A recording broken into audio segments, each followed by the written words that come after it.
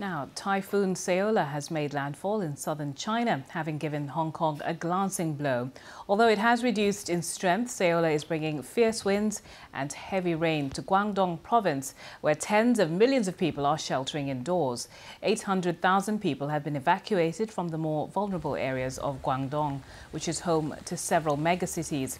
Saola has caused extensive disruption to transport, business and education, and is likely to bring storm conditions for much of the weekend. Our reporter Martin Yip is in Hong Kong. Martin, just tell us what the latest is. So Typhoon Saola has now downgraded to severe tropical storm. That's according to Hong Kong Observatory, the meteorological agency here in Hong Kong, as it made a second landfall over the past hour in the Guangdong city of Yangjiang, I beg your pardon. So it made the second landfall over the past hour. Now, according to the National Meteorological Agency of China, it will keep taking a southwestern path, somehow heading back down to the sea, but is not expected to gain any strength. So by the time it reaches the Gulf of Tonkin, a piece of water that borders China and Vietnam, it would be pretty much weakened. That would be around Sunday or Monday.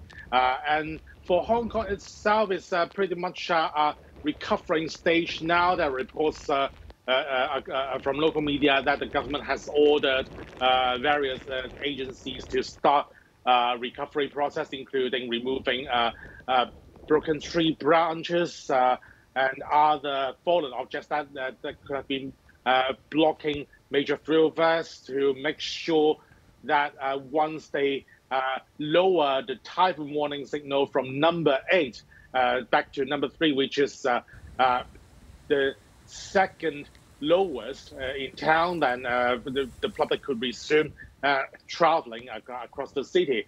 And now the next level is would probably be about potential rainfall, as well as resuming transport out of Hong Kong. The airport authorities have said that they have authorized some 480 flights to leave Hong Kong today.